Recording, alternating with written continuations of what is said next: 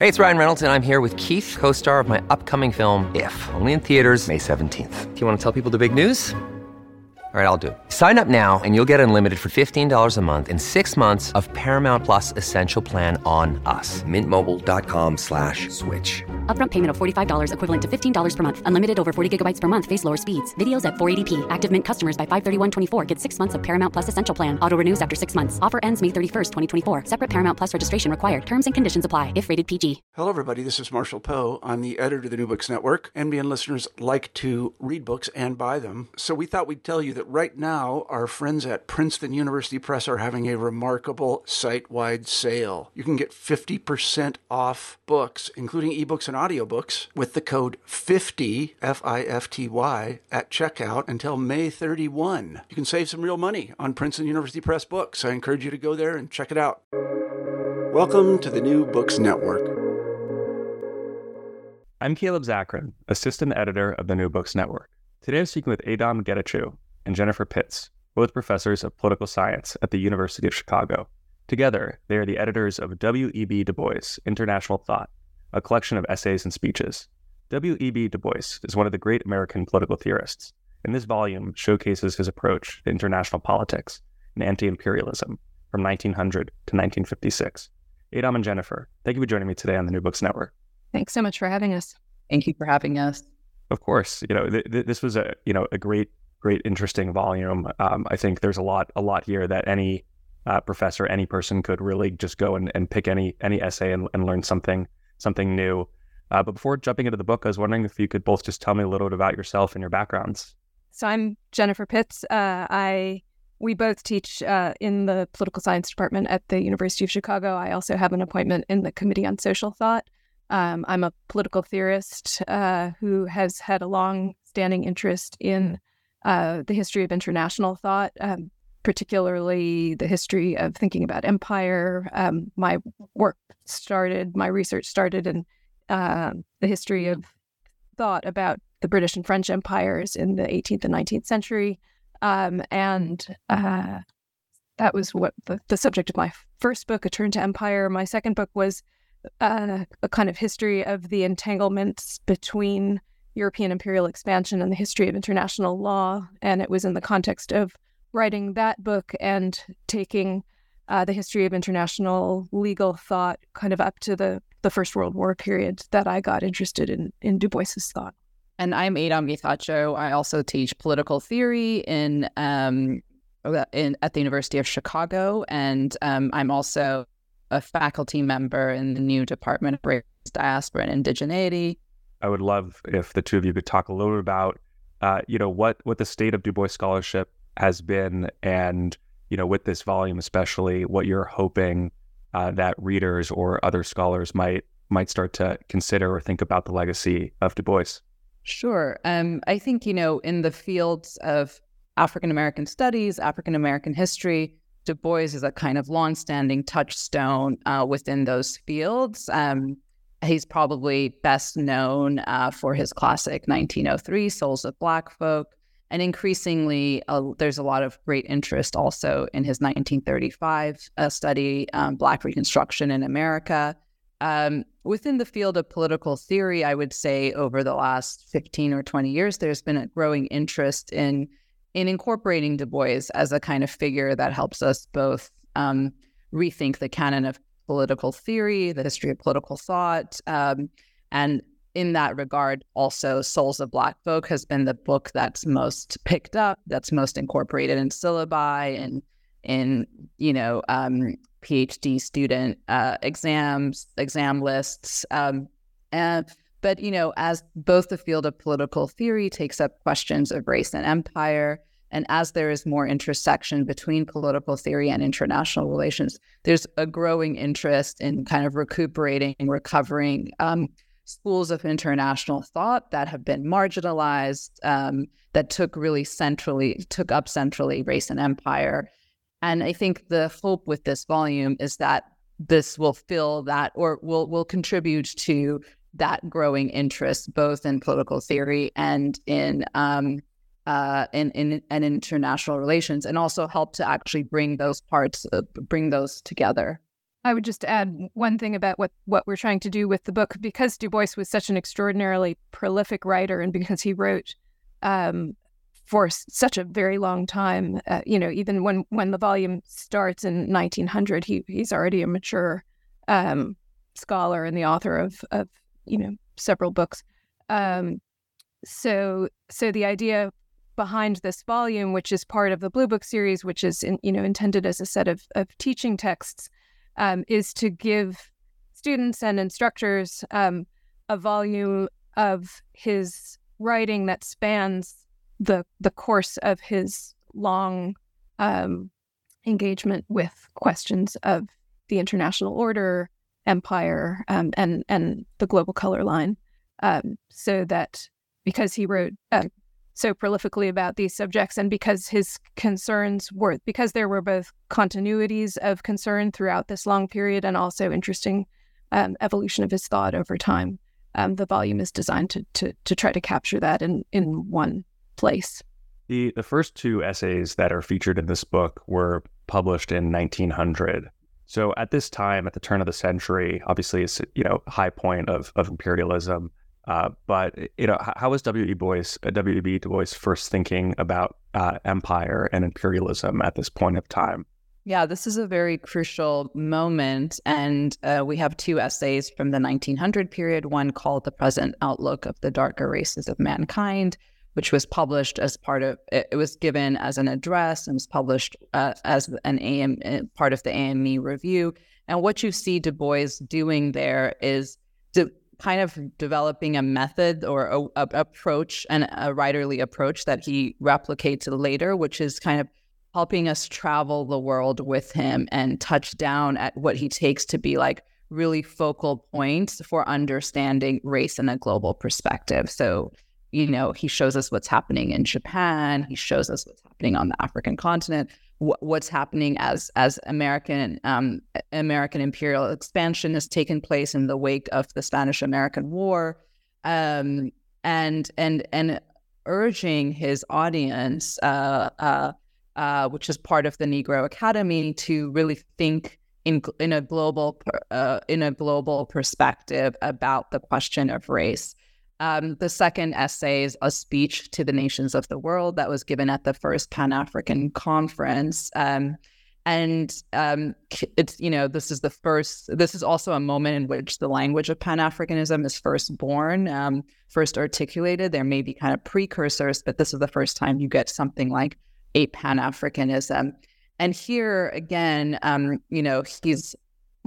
and his collaborators at the conference are kind of projecting a vision of the world, right, from their perspective as kind of Black men and women who occupy mostly the British Empire and the United States. I think also what's interesting about these essays as a beginning point is that, like many other figures who have a kind of emerging critique of imperialism, there isn't quite yet an anti-imperialism to the kind of arguments of these two initial essays. So in The Present Outlook, he makes the case for African Americans' position within this new emerging American empire, that African Americans might guide and guard, the new colonial subjects that the U.S. is going to incorporate. And then in the Present Outlook essay, there is a similar a critique of the British Empire, but really a call for the British Empire to live up to its ideals of abolition and emancipation. Yeah, following up on that, just drilling down the connection that Du Bois saw between empire and democracy. How did Du Bois understand that these ostensibly democratic states, how did he see them as justifying empire? Well, there's the argument about how causally the development of democracy in European metropolitan states and in the U.S. is related to empire, which I think might be separate from the question of justification. But he has a kind of long historical view about the rise of the imperial system and its connection to European democratization. So he says, there have been progressive movements since the 18th century, they have had different names at different times, but over the course of the 19th century, the incorporation of the European working class into the polity as understood as moral and increasingly political equals has been accompanied by the expansion of European empires, and indeed has been enabled by the expansion of European empires. That the increasing prohibition on the exploitation of the European working classes was made possible both economically and politically by the increasing domination of imperial populations, colonial subjects, in the sense both that the proceeds, the economic proceeds of imperial expansion, essentially financed the rising welfare of the European working classes, that they were made kind of co-partners in economic domination, and also that politically a sort of shared imperial project was a form of political incorporation. And he says, that the capitalist classes were made to accept democratization on the principle that they would be essentially given a free hand at exploitation in the colonial world. This paradoxical conjuncture he calls democratic despotism. And so he sees democracy, the evolution of democracy over the course of the 19th century in Europe, as parasitic upon and really dependent upon imperial exploitation. One of the letters featured in the collection is a letter to Woodrow Wilson. So jumping ahead a little bit to 1918, what was the nature of this letter? And just then also more generally, Du Bois's just role on the global stage, and the interacting with and speaking with other world leaders. The sort of the main point that Du Bois was trying to get across to people like Woodrow Wilson. Yeah. I think one thing to note about the collection and generally about, I think, Du Bois's international thought is that there is really a uptick in preoccupation, concern with international themes around World War I. And again, this is a quite common, transformation if you look at other kind of imperial subjects of the period, peers of Du Bois around the world. So what's really interesting about this letter, and generally Du Bois's structural and perspectival position, is that, he writes as an ostensible citizen of, a country that is fast emerging in the 20th century as the kind of hegemonic power, and this is particularly important in World War I, given the ways that Wilson will shape the kind of post-war settlement. But he does so, of course, as a kind of second-class citizen of this, emerging global power. And what he's trying to do in this particular essay is, try to articulate the condition of African Americans not as a national question or as a question of simply of a kind of minoritized population within the United States, but to make the case for why it is that, the kind of American race question ought to be raised to the international level. And he does so through a few strategies. One, by, thinking in numerical terms, right? Thinking about the ways in which actually the African American population in the United States is close to or bigger than countries in Central and Eastern Europe that are a central preoccupation of the League as the Austro-Hungarian Empire has fallen. He does so using the new language of minority rights that's central to the post-war settlement. So he's trying to reposition the kind of Negro question of the United States as a kind of international question. I think also, this is, he's in Versailles, he's in Paris during the debates and negotiations around the Treaty of Versailles. He helps to organize the first Pan-African Congress in this period. So there's also a second strategy we see in this period, which is about creating basically parallel institutions that have this, structure and feel and kind of status of these other diplomatic sites that would become increasingly important in the 20th century. We see this. The third, I think, way that Du Bois approaches this is to try to think about, and we see this in the kind of numerical imagination he draws on in this letter, but we see it in other ways too, to try and think about how to interject, in these kind of more, the mainstream sites of international deliberation and contestation, and how to produce a kind of political subject, international subject that would be capable of having voice in those spaces. I would just add that he wrote to Wilson twice in the weeks just before Wilson was leaving for the Paris conference. This letter that we include on African American rights is one, and the other is a memorandum about Africa, which is and the question of mandates in the League of Nations and the ways in which the colonies of the German Empire and the Ottoman Empire will be supervised by the League of Nations is a major preoccupation for the first Pan-African Congress. And so those themes in the second letter that he writes to Wilson in 1918 get taken up very directly in that way. The question of Black representation on the League's Mandates Commission sort of ties together. It's a Pan-African project of tying together the fate of African Americans and Africans more generally, the kind of Black diaspora, the political fate of the Black diaspora.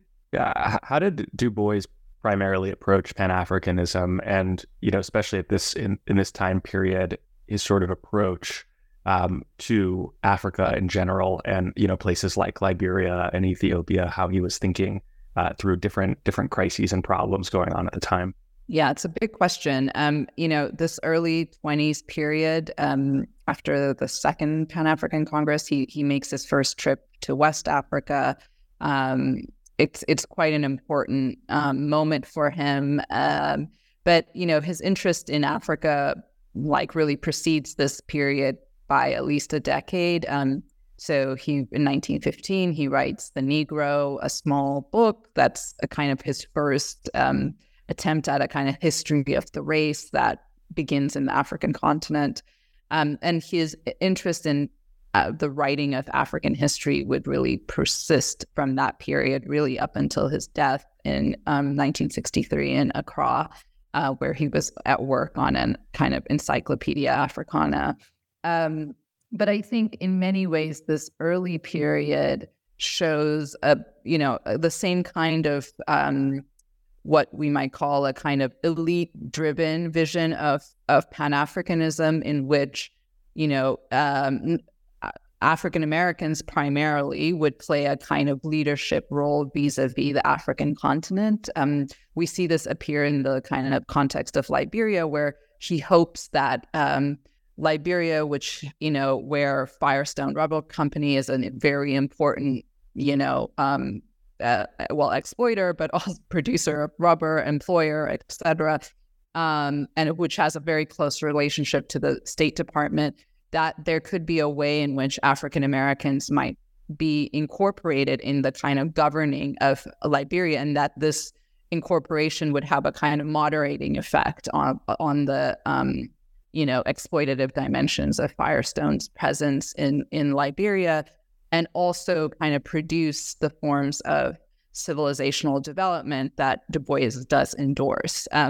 So there's this sense of a kind of a differentiated vision of leadership in which African Americans play a significant role. So that's one thing I would say about at least this version of Pan-Africanism of the 20s. I think the other thing that Du Bois is constantly wrestling with is how to actually articulate the kind of connection between African Americans and Africa. So there is, on the one hand, just a kind of, this will be especially prominent and pronounced in the 30s and 40s, a sense in which what really matters is, the experience of racial domination, and that it's that kind of condition, political condition, that facilitates and necessitates a link between Africa and African America. But framed in that way, as he puts it, like, it's not clear that that would be the only connection, right? That's the same for Asia or other parts of the colonized world. So as simultaneously, there's this interest in the kind of, in an inheritance, a kind of muted but present kind of cultural link, which shows up in his biography, Dusk of Dawn, as the kind of hearing of the songs of his grandmother when he was a baby. So there's also a kind of interest in, a kind of cultural inheritance. And I think both of those things, one never displaces the other for Du Bois, that both are simultaneously at work, beginning in his kind of first articulation of what race is in the 1897 Conservation of Races essay. I think what you see, as Du Bois moves into the 30s and 40s is that structure of a vision of kind of political leadership and the necessity of leadership, I would say, never fully goes away in Du Bois, but you see him thinking about the ways in which that the kind of the learning that he envisions African Americans providing will not be a unidirectional one anymore. So the essay Black Africa Tomorrow, for instance, has this very interesting description of how, what you learn, this is him reflecting on what he saw on his trip in Africa. And he says something like,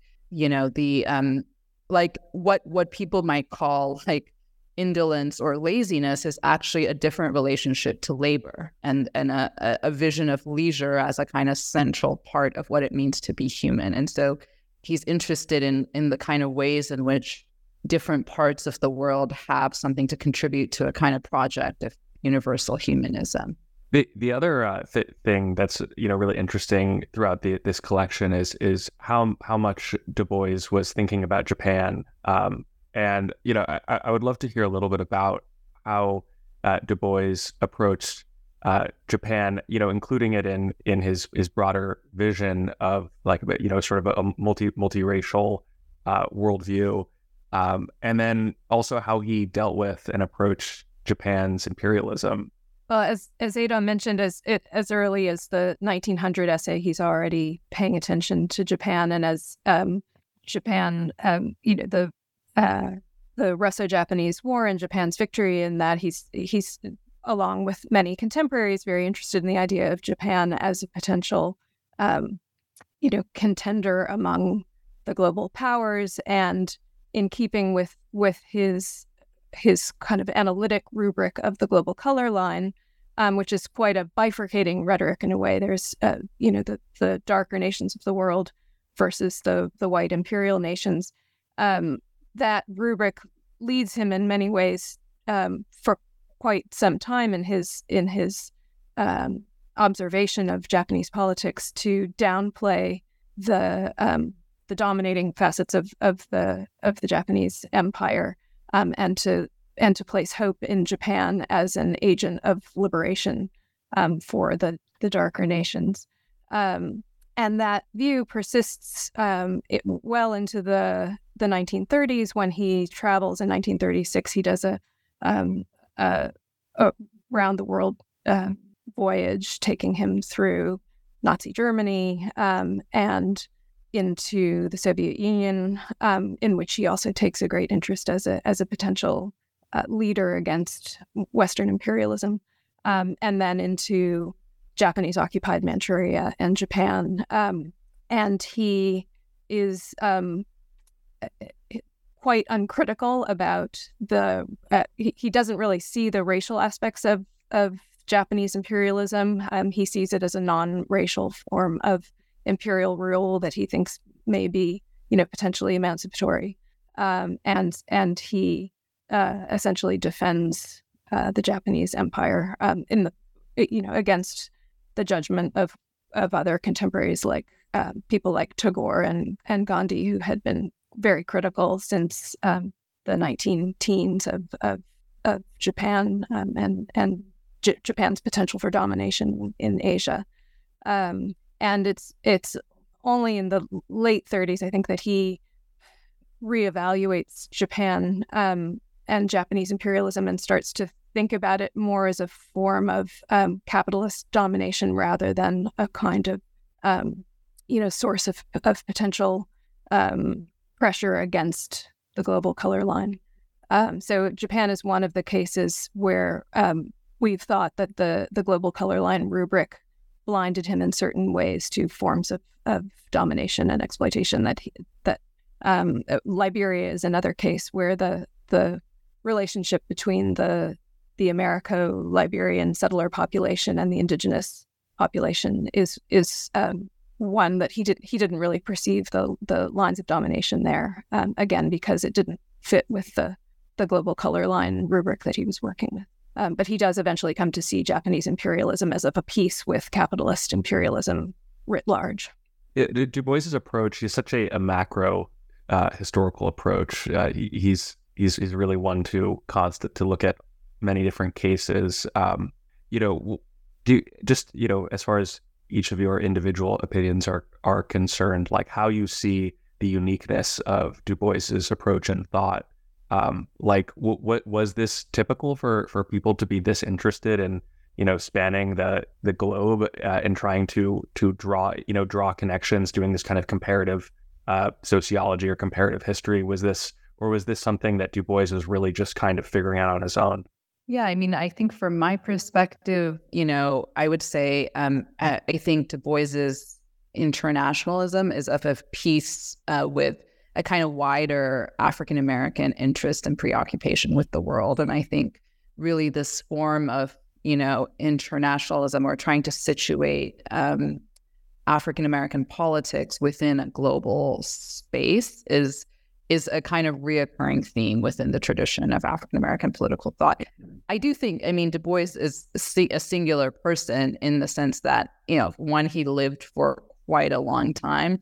He was incredibly prolific, and it does seem just from, the books he wrote, the number of essays he wrote, he had this incredible capacity to have his, have a sense of a really broad world. He was, just reading quite widely.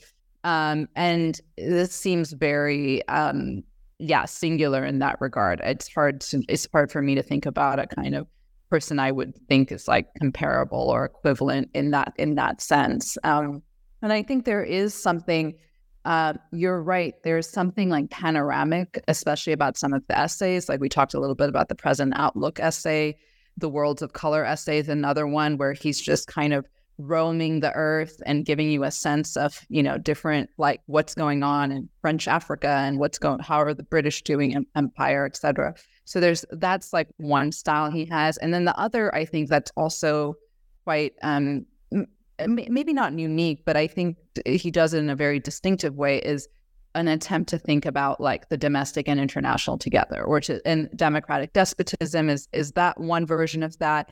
The attempt to internationalize African-American politics, another version of that. So he's constantly interested in not only transcending the boundaries of the nation, but demonstrating the ways in which the domestic, what we take to be the domestic, is actually configured by and related to the international. The only thing I would add is that in addition to that panoramic view, he wrote in a very granular way too. The Worlds of Color essay that Adom mentioned conveys some of that. The fact that he traveled, he wrote based on his travels, based on the 1923-24 trip that Adom mentioned, his first visit to Africa, this 1936 round the world trip. He was both taking a panoramic view of the globe, but also drawing on his own very granular observations of politics and society in the many places he went. And as editor of The Crisis for many, many years, he was, well connected with sources of information from all over the world. He had people sending him documents from the League of Nations about Liberia. He was extraordinarily well read, and also just had great sources of information on the basis of which he compiled his argument. How did Du Bois's thought shift as we moved from an age populated mostly by empires to a world made up of still some, empires, but maybe as in name, as going under the name of a nation state? So how did he think about this transition to a world of nation states? I think one important thing to say about that is how prescient he was about the ways in which imperial domination would persist into a world of nation states. So he took a very strong interest in the independent Black states of the early 20th century, so Haiti, Liberia, and Ethiopia in particular. And he anticipated what would come to be called neocolonialism, the ways in which formal political rule was not necessary for imperial exploitation. So he was, he closely tracked the U.S. occupation of Haiti, and then, as Adom was describing, the role of Firestone as, a corporation that was deeply tied into the U.S. State Department, and the ways in which those two powers, the State Department and the private corporation, collaborated to control land and labor in Liberia, the ways in which, foreign investment, lending, control of transportation networks, control of markets could effectively dominate a people just as much as formal rule. And in part, that's what he's doing in Worlds of Color, is thinking about. He says there are many ways to skin a cat. Imperialism is a protean phenomenon and accomplishes its ends through many different mechanisms, not all of which require formal rule. So in that sense, I think he was less hopeful than some were perhaps about the thought that formal decolonization would transform things. And again, he anticipated the arguments of people like Kwame Nkrumah in his account of neocolonialism by a number of decades.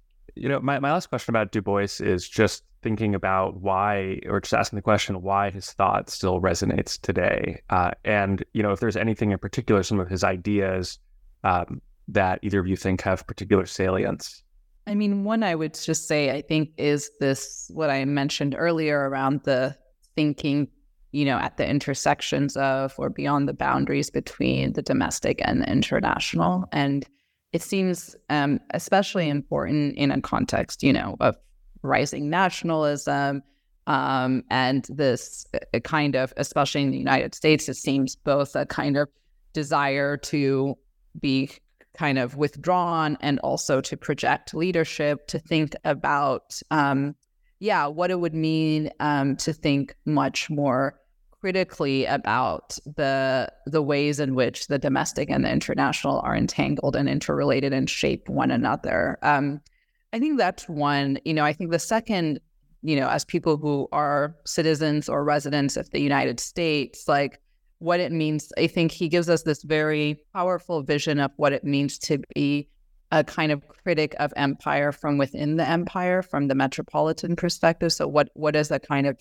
metropolitan anti-imperialism? What might it entail? How might it try to produce forms of critique and accountability and constraint from within, as much, and in solidarity and collaboration with those who are the subjects of empire abroad. But I think that's quite a very interesting position, and I think also that produces in Du Bois a really interesting set of rhetorical strategies and orientations. I mean, which I think is quite important. So sometimes he will, espouse the ideals of the United States, right, as a way of kind of making space for his own kind of critical perspective. And I think, in any given case, of course, you'll have to decide what are the best strategies for your own time. But something about reading these essays also shows us like different positions, perspectives, and strategies from which one can articulate a kind of anti-imperial position. And then I think maybe more kind of normatively, Du Bois is just a deeply committed to the project of democracy. You can see it in these essays that we've collected, but of course also throughout his books on the United States and beyond. And what it might mean to kind of, as he puts it, to like make democracy encircle the earth is I think it's a very powerful way of thinking about like how we might think about democracy as the only really antidote to imperialism, even if democracy has been historically entangled with imperialism. It's hard to add anything to that. I would just to add to the first theme that Adom mentioned of kind of forces that transcends the domestic and the international. I think, Du Bois's attention to the ways in which racial domination and capitalism, to the fact that those forces are among the most, powerful forces in global politics, and the ways that they transcend the boundaries of states, are insights that in some ways the field of international relations is only very slowly catching up to Du Bois in considering. Yeah. So lastly, like Du Bois, you two are both scholars working on your own work. So, I would love if you two could both share a little bit about the stuff that you're working on now beyond this project, and other things that you're thinking about, maybe upcoming book projects or essays or the like. Yeah, I'm writing a book now on Garveyism, the mass movement named after and founded by Marcus Garvey. Is kind of a faux Du Bois during the 1920s period. But, I continue to be very interested in I guess, the scalar imagination of Black political thought and practice, and in particular, very interested through this project to think about what it meant to produce a kind of transnational mass movement in this period, and how the movement became the site for incubating ideas about self-determination, self-empowerment, etc.